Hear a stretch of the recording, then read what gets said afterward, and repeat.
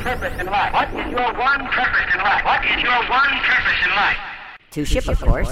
Build engineering, DevOps, and release management. It's the Ship Show. I'm your host, Paul Reed, SoberBuildEng on Twitter and at SoberBuildEngineer.com. And who's with me this evening? This is Sasha. Sasha B at Twitter. This is Seth at Cheesebox on Twitter. How was your guys' January? It's already February. That went fast. Mine was good. Quiet. Yeah, quiet is good. Busy traveling, lots of fun. I just got back from Denver not too long ago and remembered what real cold feels like now. Please, I don't even want to hear it from you guys. Yeah, it has been cold lately. Well, tonight we're going to be talking about an often ignored topic, versioning. What does versioning mean in today's climate of web and cloud-based services? And we'll take a look at some best practices and look at whether or not versioning still even matters. That's up in the main segment this evening. But of course, first up, we're doing news and views. And this episode's set of news and views are a little bit of schadenfreude, lots of security exploits and sadness going on in the last couple of weeks.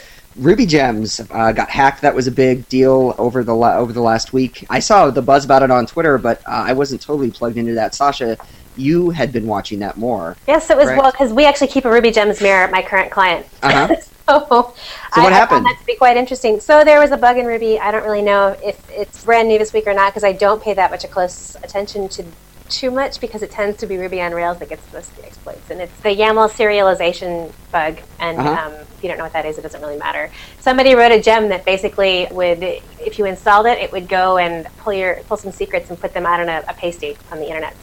You. And they called it exploit, right? So they were doing it to make a point. But what happened is that basically it made a mess of the Ruby Gem site. And they had to shut it down, put it in the maintenance mode. And I don't have the whole story on why they moved infrastructures, but overnight they actually packed up and moved everything from Rackspace over to Amazon. And there was a community group of folks who worked on it, who pretty much chefed them overnight, moved them over, got them going. And then they were in maintenance mode for another day while they went through and verified all the gems and things like that. And as far as I know, they're back in push now, yesterday or today. And so I went into work the next day and I was like, hey guys, when was the last time we updated our mirror? And it turns out it was really funny. It looks like our mirror sync is broken and hasn't been updated since somebody ran it by hand in January. So one of those fortunate failures where you're like, oh, that worked out. Yeah, wow. Like, things are broken, but if they were running, things would have been worse. Right, yeah. So I fixed it and stuck a dry run on the end of the cron job, and deal with it later. But yeah, it was really fascinating. The exciting part for me was the fact that they moved them overnight, and they wrote all the automation for it like on the spot. Well, and so that seems like that would be a good sort of gold standard about can you move your entire site overnight with automation? Without any of it being in place ahead of time. So rock on, guys. Yeah, definitely. That's interesting. On that note, GitHub added, or I guess re-enabled code search, and then they disabled it again because apparently people searched for ID_RSA and got a bunch of Amazon keys and SSH keys that people had checked into GitHub. So that was kind of interesting. I think made people take a look at what their .git ignores contain. So that I love when you actually look through some of them. There were things like, don't put key here in the comments around it, and then the person actually putting the key in there. It was just like classic security fails and fails. I looked at a few just to do it. And it was kind of a series of errors, and it was kind of funny. So you know what I noticed today too is that somebody went immediately out and started looking for racial slurs and sexist stuff too, and wrote a blog post on that. And it was a little bad. more indignant than I thought it needed to be. Really? How so? I saw a bunch of that out there, and it was kind of ridiculous because it's like, people realize your code is on the internet, right? People have the ability to search these things. I'm so surprised. Well, I think that's the thing, is that for a long time, they didn't have this code search enabled, I think because of performance reasons. And Seth, you and I were kind of laughing about this earlier, that the blog post we'll link to was like, we're shutting it down because it gets certain things wrong, and conveniently, we've sort of had people self-pwned because they checked this stuff in, and we were laughing about the fact that seemed kind of coincidental. This reminds me, though, a lot of, if you guys remember, there was a blog post that Jamie Zawinski of Mozilla fame did where they had to go through and sanitize the code for the public Mozilla release, but then his blog post later had like all the cuss words and things in it. It's like, I've had to do that before at an employer where we're beholden to some publisher, and so we had to go through the code and remove obscenities. It was very escrow. fun. Yeah. Well, so, you know, it's funny. I actually had a meeting at a previous employer, and this was years ago, where we had to sit down and come up in the meeting with all of the bad words that we were gonna, because we had a script that searched the source code for it. So it was like, okay, what? And it was just like the most HR horrific fail meeting, because it was like, all right, guys, can you come up with another one? It's like, nah, I think I'm out. Yeah, exactly. Yeah, and it was funny too, because there were some words in there on the list that were like, you'll never find this in the source base. And then you do a search, and you're like, "Oh, okay."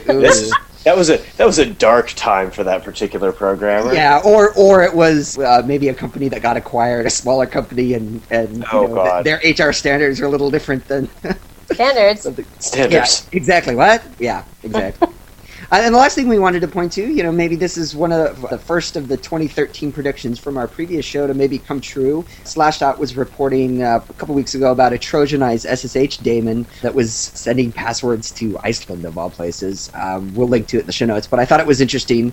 Just, you know, one of those things. Actually, I mean, with all of these examples, it seems like public key cryptography is certainly under attack, and it's one of those things that all organizations are going to have to start looking a little more closely at the management of that. Right. So I got up this morning, and was it this morning? It was that, and they were like, Twitter got hacked. Oh, right. Password.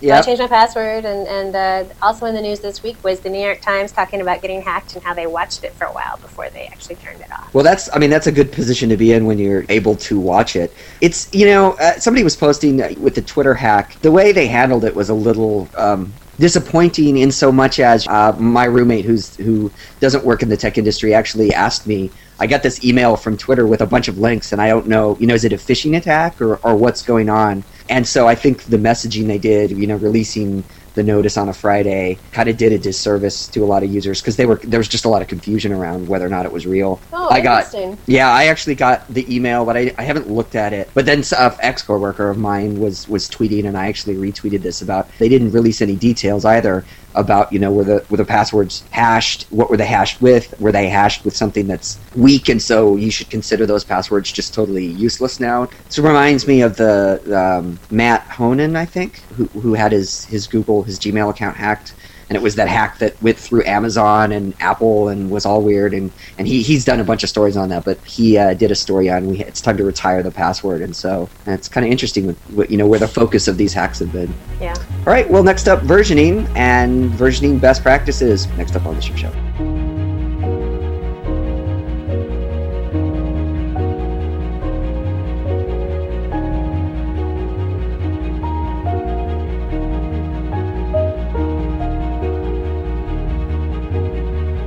All right, well, welcome back to the Ship Show. I'm Paul Reed. So, on the docket for this episode, versioning. It's an often under-discussed and seemingly under-loved topic. A lot of times people think versioning is kind of a simple concept and kind of boring, but we wanted to look at it a little bit to see, as we move towards web and cloud-based services, whether the concept of versioning changes. A lot of people like to use the cliched line when talking about versioning. People don't ask, what version of Facebook am I using? So there's sort of this question of, are we in a post-versioning world? And so we're going to take a look at that and look at also some best practices for versioning. So I wanted to start tonight actually asking you guys about that kind of cliche topic. A lot of times when the discussion of versioning comes up, that's always the line that people trot out. It's people say, whether it's Facebook or some other kind of web-based app, they'll say, people don't need to know what version of Facebook they're using, or it doesn't matter. Well, but Facebook knows. Facebook knows. I mean, so it I don't understand this. Like, your sentence doesn't make any sense to me.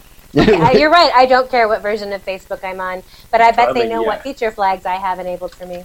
Yeah, they know what version I'm looking at. They internally, like, they've got that pinned down. They know exactly.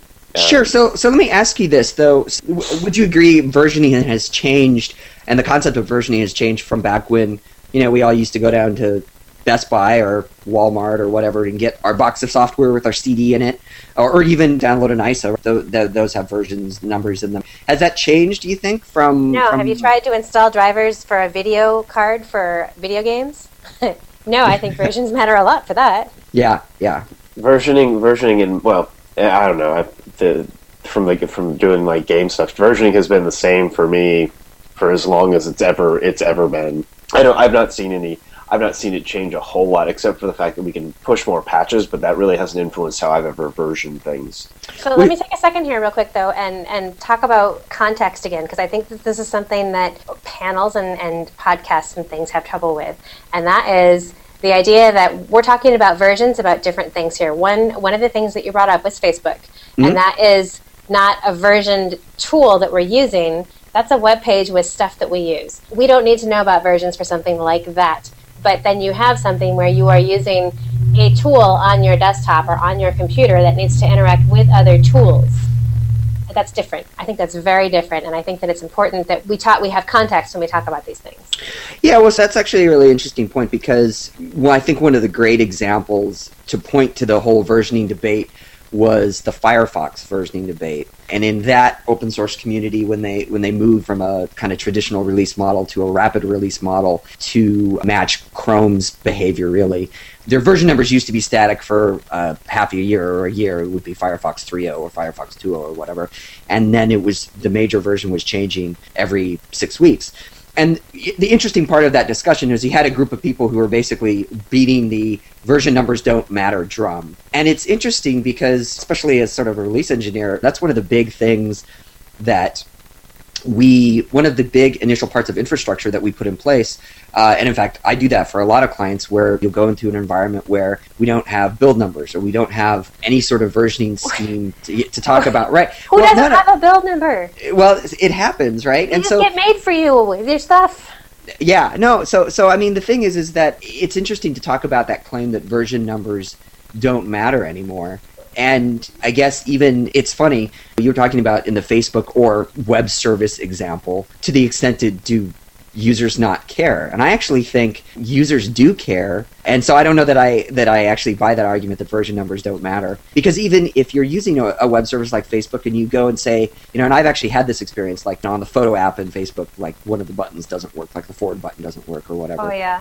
Yeah, and so how do you report that bug? It's funny, I was using another web service, a web-based service, and I was using Firefox, and I was chatting with a developer, and they were like, "Oh yeah, we all use Chrome and we test on Chrome, so we don't even know what version because we just use Chrome, we test on Chrome." And so, well, I'm sure maybe they're the local visual testing, but I'm betting that they have lots of automated testing at Facebook. Oh, certainly. But my point is that it seems to me, I guess the way that I would describe it is a lot of times versioning is one of those underloved details, but it's kind of like, how would we, if we had to remove all proper nouns from our speech, the software and release engineering world, it's like that's the way you refer to the thing that you're using. That's right? How you know what code is there and how whether or not it should interact with another collection of code at a certain level of I don't even know. I don't even know why anybody would not have versions, because I get why users don't need versions for things that they will never have to require to interact with other things. Whether or not you find that to be useful or not useful,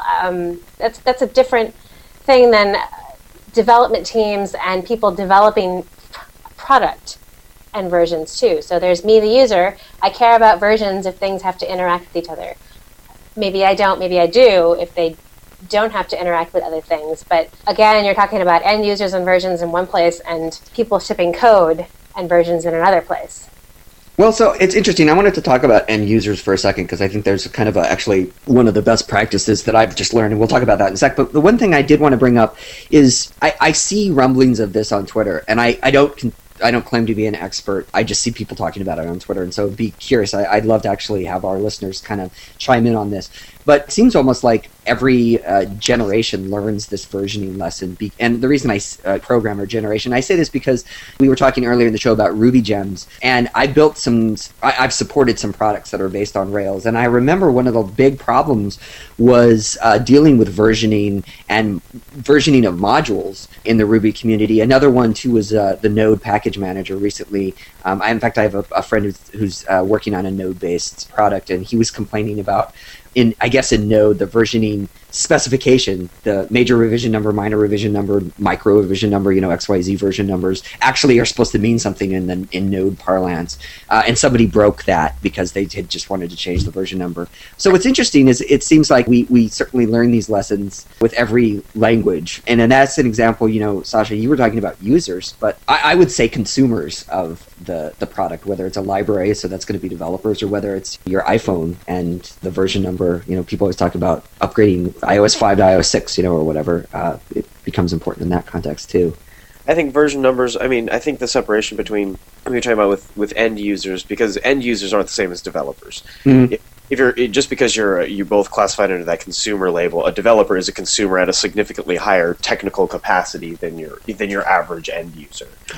Certainly. No. My point was that I think the way that I would, express that statement is versioning is important for consumers of the product, whether it be end users or developers. And so certainly for like versions of modules, the consumers are going to be, people consuming that module are going to be developers. And you're right, in that case, Facebook again is using some certain version of a module that does photo processing, right? I don't care about that as a user.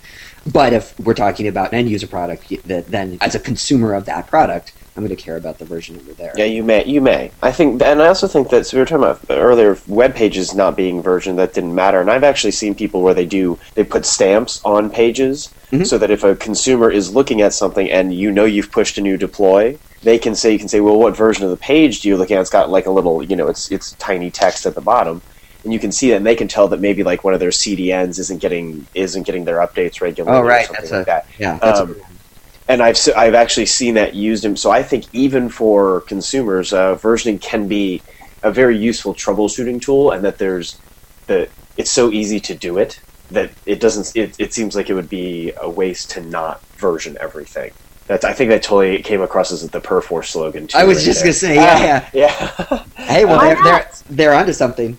Yeah, but that's kind of how I feel, and that's when I look at versioning. It's for me, I want very simple versioning. I want like major, minor, incremental, like forever. Right. I like products that keep the kind of saying like, is this product a 1.0 product? That helps me frame things, and I think that the version race is just silly. That's a very interesting point, and that was actually one of the things I wanted to talk about earlier that I was mentioning, version numbers and sort of the marketing implication of version numbers. One of the things that normally when I go in and help clients solve the versioning problem, one of the things we sit down is we actually sit down and write a versioning spec, and I think that's actually important because, to your point, Seth, it's super easy to just increment version numbers and not have version numbers mean anything. You got to think about what they mean too. Exactly. Like, you can't just be like, all right, guys, we're just saying it's 1.0 today, because that can mean. I know it sounds silly, but that can mean a whole lot to a lot of different people. Exactly. You never know what it's going to mean. Right. And so, one of the things we do is we actually sit down and write up the spec.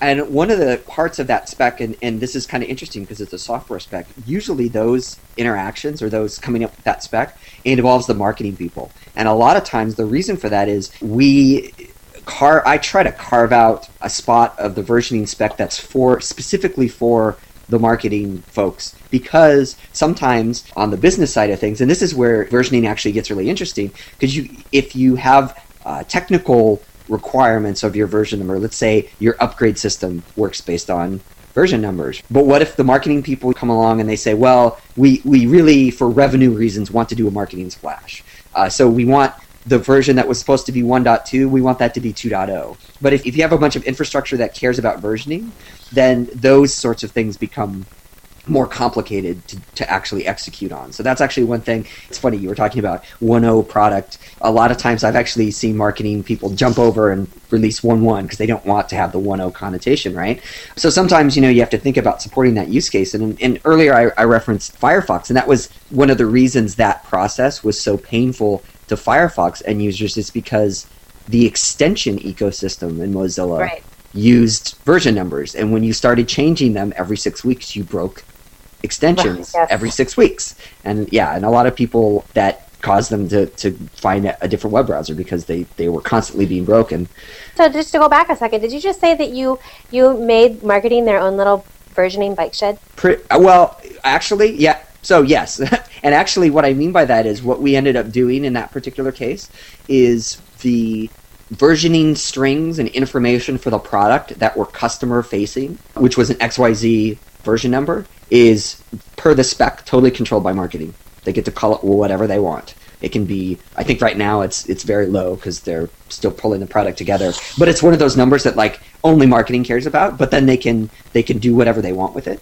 Then there's another version number that is totally engineering controlled, and it is used for upgrades. And it's also used to version the protocol between the different components of the system. And then all of that versioning information is actually separate from build number, so that you can talk about a specific build, like I tested build 800, or this bug was in build 805 or whatever. And so for that specific case, we actually divested all of those uses so that everybody could have their own little bike shed, as you said, to sort of play around. Everyone has lots of meaningless version numbers. That's scary, but also I see why that makes sense for that particular situation. I usually just like, well, it's the Perforce change list. That's the build number, and it will always be the build number. Yeah, well, so that's actually an interesting case because there's a lot of discussions, there's a lot of opinions on build numbers, and surprisingly so. And I've never understood. I generally, the way I've always done build numbers is there's a central repository that you get a build number. It's a monotonically increasing number, and that's it. And so there's a couple of things. You see people use... So the change list is not a bad one. It's just, the thing about that is then you can have numbers in the middle that were never builds. So, I mean, is that just something, in those cases, Seth, you just don't care about? That's fine? Or... Well, you don't necessarily build all of those change lists, certainly. Right. But it just reflects the point in time that the depot was at. Mm-hmm. So that's all it really means. So the build is basically, we snapshotted at this change list, and that's whatever was in there at that snapshot is part of that build. Right. But so the build number though is still a different number, right? No. There's sometimes it was still one and the same. Okay. You just say you just took whatever the head changes. I've seen it done differently too, right. So it's not to say that's the only way, but for me it was very convenient because you knew if you needed to figure out what the build was, you just roll back to whatever at version number, and that was, and then build it from there. And that's what if you had to just match that up against what you had in your artifact repository or your build output stuff. Yeah, the reason I don't tend to do that is because I don't like and this is, again, it's funny, and this is another reason I think people, think versioning, it's one of those things that's sort of obvious until you start talking about it, and part of that is you can bike shed a lot of these things. I don't like doing that personally because then you don't have a constant number of, there probably are cases where there's not a build 800. But there's a build 801, and there's a build 805, but those numbers in the middle aren't used. And so the thing I don't like about that is you can sync the depot to revision 804, but that never represented an actual official build. But again, that's a me thing. One of the things I've seen used, and this the organization that was using it, is using the Unix Epic. No, sorry. It wasn't using the Unix Epic timestamp. It was just using a timestamp. So it was year, month, day, hour. And predictably, you can see where this is going. As more builds came along, they did more than one build a day. So then we added hour onto it. And then it was, we're doing more builds than one per hour. And then it finally came to its logical conclusion that now I think they encode it down to the millisecond. And, oh my god. Yeah, exactly. You're like, what? Well, so maybe I don't get what you're talking about with builds, because where I live right now, technically, I guess I don't really live there anymore, I just finished up. Where I was, we use Jenkins. Mm-hmm. There are builds, there are sequential builds forever into infinity. Mm-hmm. And I believe that those are used somehow in the artifacts that end up in Artifactory. But they also have a few other things, but there are definitely builds that don't go anywhere because those are failed builds. Right. So yeah, I'm actually really glad you brought that up, because that was from a best practice standpoint. I actually call those build numbers and versions ephemeral build numbers and versions. And the reason I say that is, we talked about this a few episodes ago on CI architecture, and do you make it so that everything relies on Jenkins, and how do you do that? And you should go listen to that episode if you want to hear the discussion on that. But if you tie those build numbers to Jenkins, and then for some reason Jenkins goes away, or you switch tools, and that's actually a big one that I think is underestimated. A lot of times somebody will hire a new release engineer, and they're a small team, and somebody else was doing release engineering, and they want to just change the tool, the CI tool that the organization is using, and because they own it now they can, or maybe a product moves from one release engineering team to another. The point is if you tie your builds to a specific tool, then that's a recipe for sadness. So whenever I'm doing like build numbers and stuff like that, I actually make that part of the release, the build system from the release side. And that information, I generally actually try to store it, what Seth said, making it part of the information in the repository is super useful, because then you can actually tell developers, oh, you want to build 800, go pull, we automatically tag all the builds, right? Or however you... Yeah, however you do it. Also, stamp executables so that, like, if somebody's like, hey, I have build 800, and you can check to make sure they don't have, like, a sync problem or something. Exactly, to, examine the info. So it becomes natural. Yeah. Shouldn't there be, like, some kind of a distinction between builds and releases here? Because it sounds like, a build is a build, but, the stuff that actually gets dumped into an artifact repository and deployed to production are different. So that's assuming you're deploying to...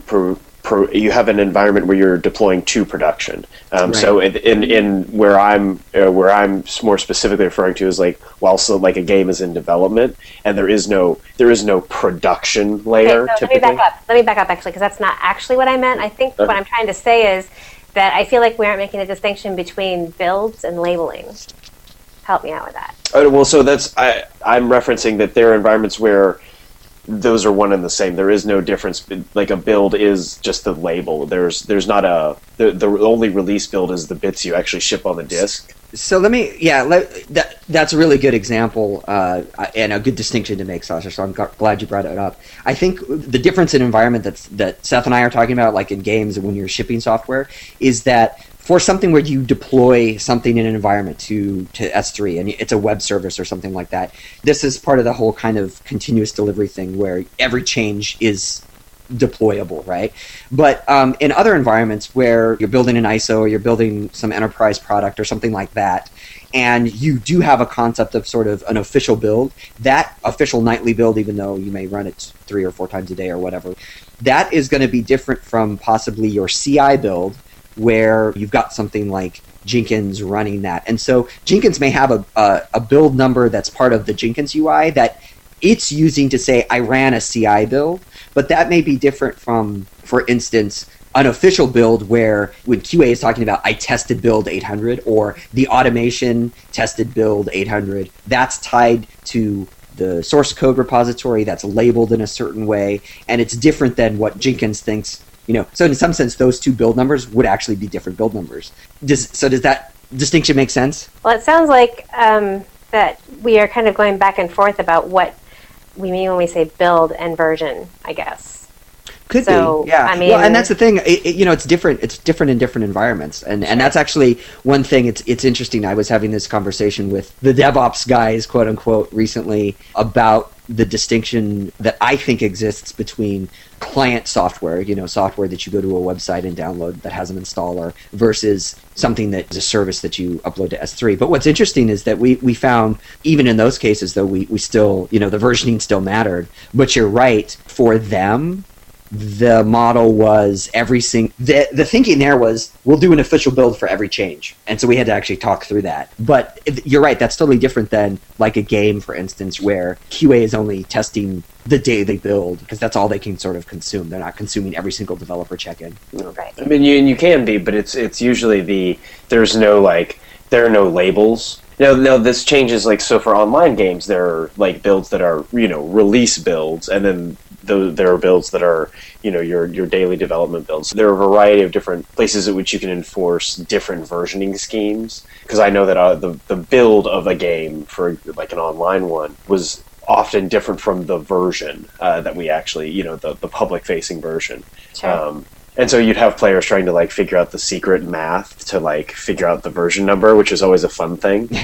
like, oh, well, if you take these bits and you subtract them from these, you'll get the next. And And like for one of our or from a lot of our executables, we just shoehorned the Perforce change list and then just put dots arbitrarily in it. Like, so for the Windows, like MSI installers and stuff. Oh, right. That's another one that we haven't talked about. They were trying to figure out, they were like 1.3, and it was really just, you just broke up whatever the 5-digit change list was and then just plugged it in there. And so people were like, oh, they've changed to a new version of the engine because we rolled over to 2. And it's like, no, that was just the change list. Well, so, it's funny, though, because I've seen that, too, and MSIs are a big one, right? Because Microsoft has a versioning spec that handles, like, updates, right? And this is the classic example where you've got a part of your infrastructure that you're prompting people to upgrade based on this number, but it's tied to the marketing number, and then it becomes a big problem because in your case you're shoehorning Perforce change list numbers, and that's going to cause certain behaviors you don't want into that thing. Or I've seen it too where they're encoding that date-based build number, right? For DLLs, you were encoding the date in the version number, but then the field was only a 16-bit field, and suddenly the date wouldn't fit in the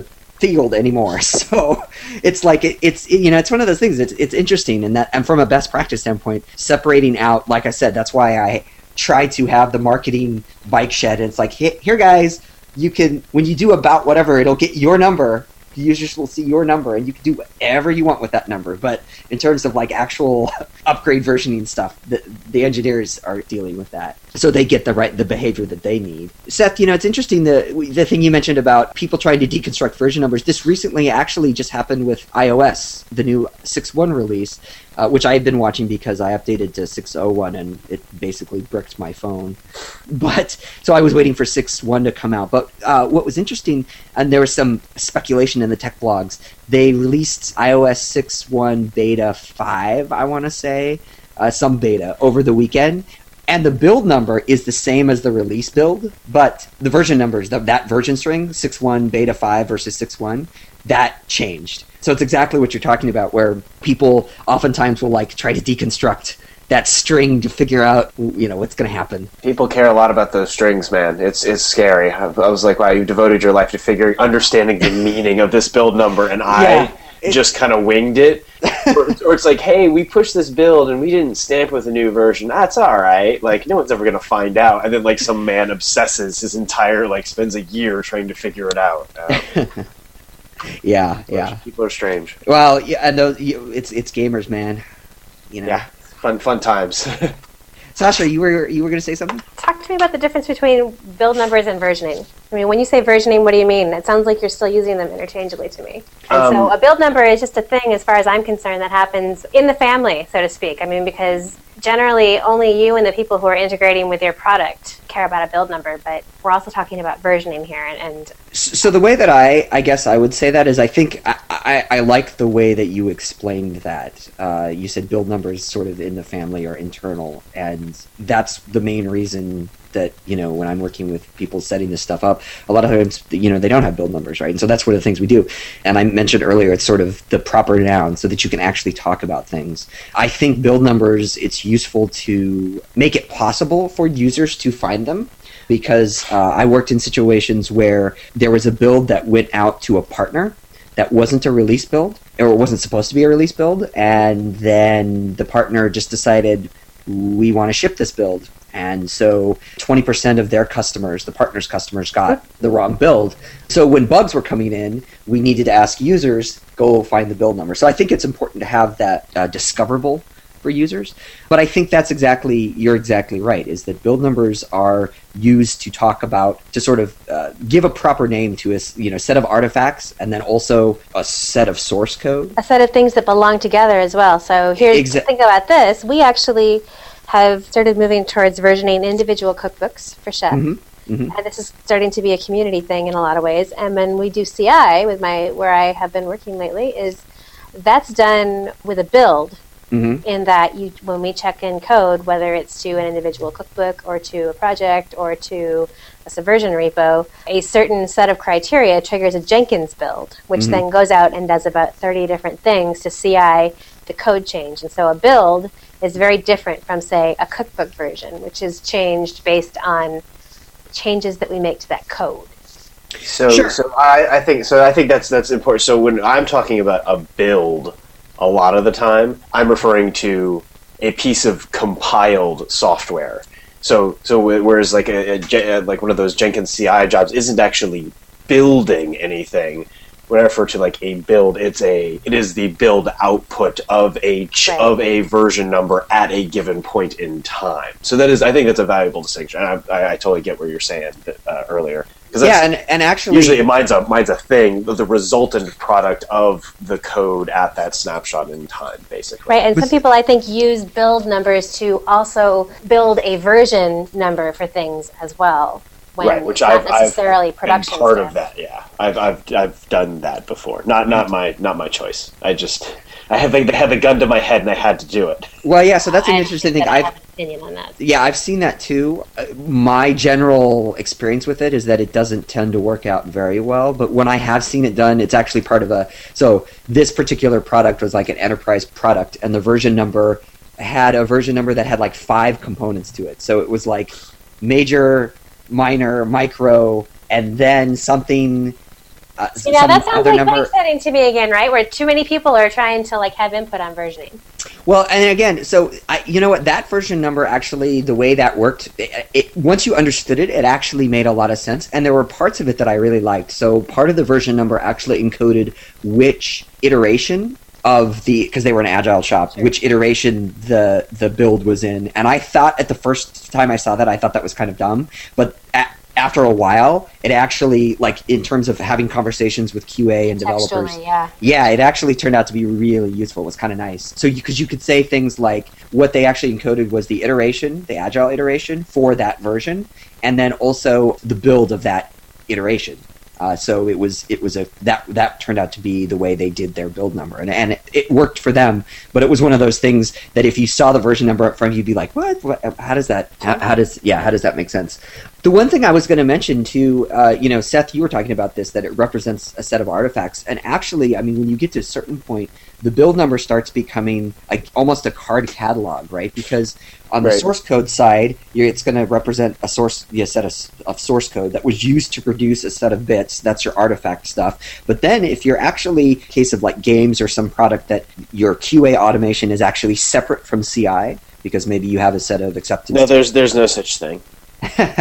Yeah, well, I've seen that where it's actually, I've seen it too, where Bamboo was used for CI and Jenkins was used for functional tests. All right, and that's an example, Sasha, where because different teams were doing those different things, you couldn't use the Jenkins build number for that because they were different. But what I was going to say is then those test results then become part of the information that becomes part of that build, and a lot of times that behavior really just upsets me, and I really think it's indicative of the whole, I don't like that tool, I'm going to go off and make my own tool or use a different tool, and I think it really hinders. That's a whole other discussion, right? And that's kind of how I'm having this whole regret about our discussion we had about rolling your own, because I have some real opinions that I didn't have a few months ago about that. Well, so that's an interesting point, and actually I think that's a good footnote to end on, is that whether or not you think that's a good idea to have different teams using different tools or having, the roll your own thing, certainly we should talk about that. But what I think is relevant to this discussion is if you assume you need to support that, if you assume that maybe there's a QA team that's on a different continent and you just need, they're going to use, they're going to use whatever tool they want to use because they're just so far away and that's just the way that things are. If you assume that to be true, versioning is the only way versioning and build numbers are the only way that you can actually interface, because then instead of trying to match those things up, versioning actually, and that's one of its functions that I think a lot of people underestimate when they're sort of thinking about it, it can be the glue between those teams so that everybody's talking about the same thing and everybody knows what they're talking about. And they don't necessarily have to use the same tools if, for whatever reason, whether it's a good one or a bad one, they don't want to. Well, but you can key one of the tools to key off of another one too, right? So that they're inter-aware of the build numbers that are being created in things. Exactly. That's how you would do it. Totally, yep. But that's what I'm saying, is that versioning and having a spec that is used, again, becomes the language with which... Sometimes it will, like I've seen that actually work very well in cases where you have a contract studio So somebody who's going to like good point. have their claws in your code for a little bit, and they may use some totally different CI because they're working with some crazy 3D thing. And so as long as you have, you're like, hey guys, here's our versioning scheme. This is when we deliver builds, this, that, and the other. And as long as you have that clear, and they're built to work in that context as well.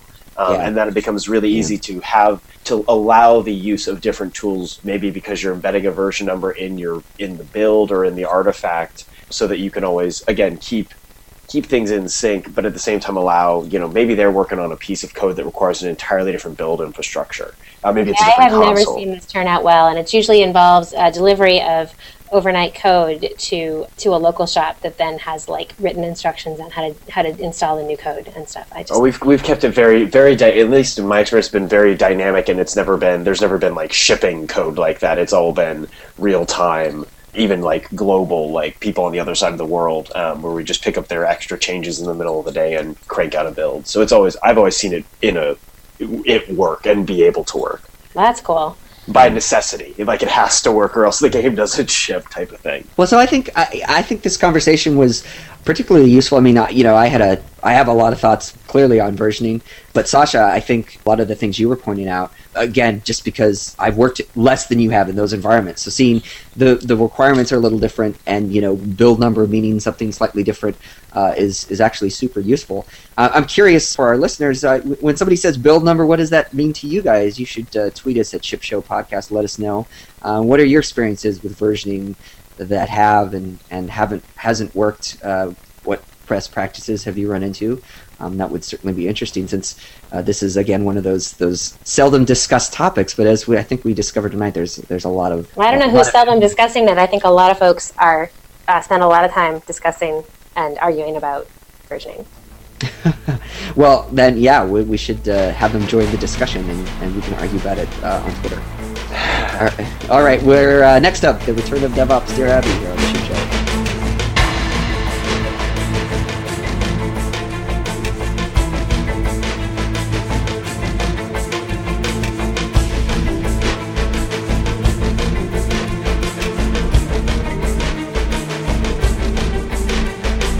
All right, welcome back to the Ship Show. So it's the return of DevOps Dear Abby, our segment where you get to ask us questions and get to hear what we think about it. So we start tonight with a DevOps Dear Abby from Dave Thomas. He was responding to the call out that we put out for developers who have moved into DevOps. And he says, I've done maybe 30 to 40% of my career as a Linux admin and 55+% as a developer and the rest in management, etc.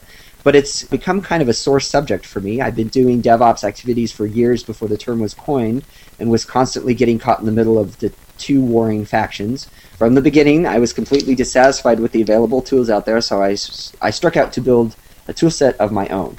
So I put my resume out there, and though everyone thought the project was cool, I discovered I had some huge hurdles that made me doubt whether a career in DevOps was realistic. Even if I were to work for cheap or with an employer with deep pockets, my sysadmin skills are not as current. Also, writing apps, I'm excellent in Java, but my Python, Ruby, and Perl skills are getting rustier and rustier, and I doubt I could even pass a coding interview.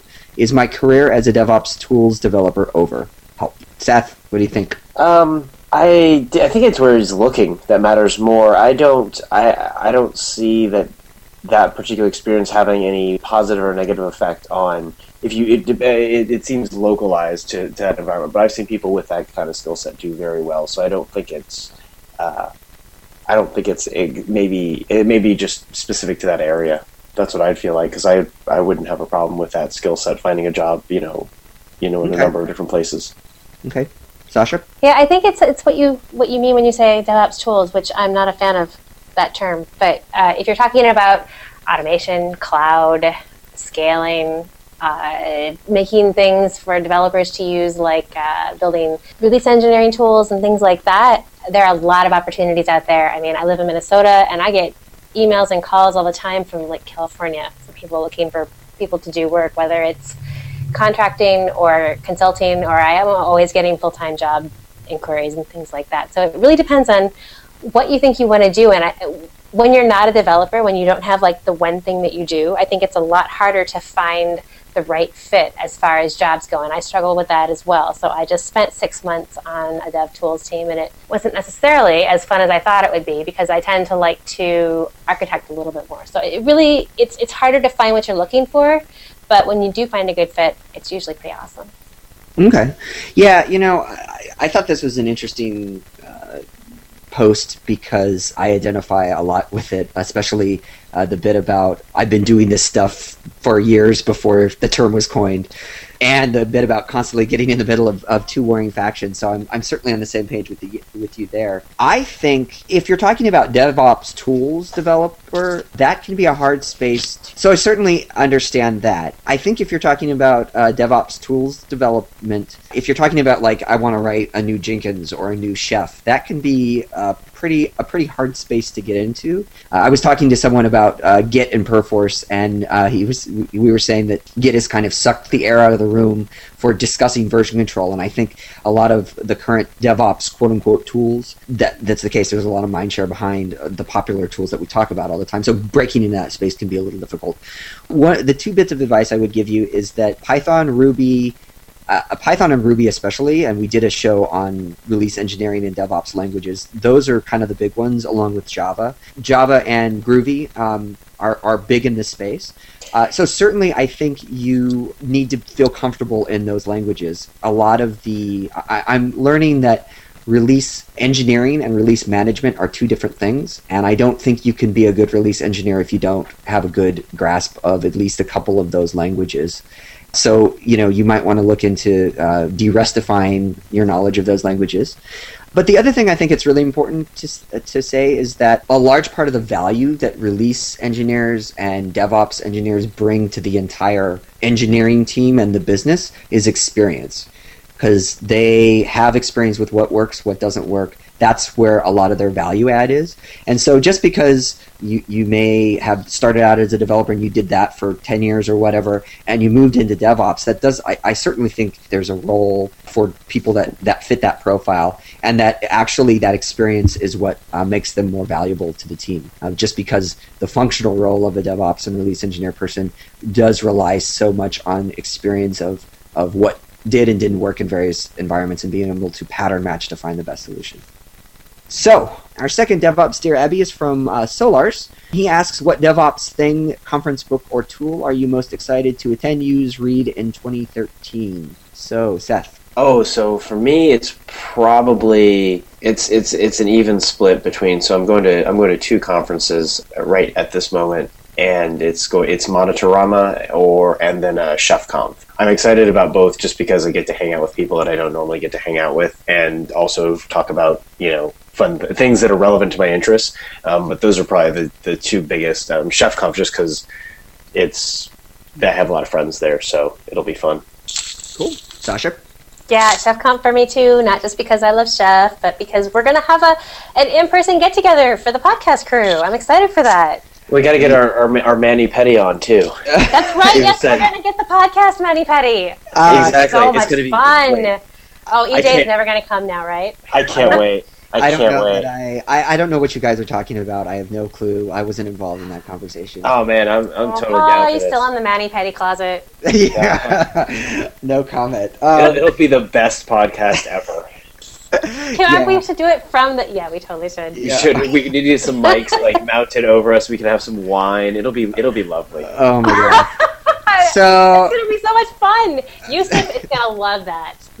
So I have to say I have never been to ChefConf, and so I am going this year, and I'm super excited. One of us. I'm super excited because not because of the Mannies and Petties, but because of ChefConf. And then there's actually another conference that I'm super looking forward to.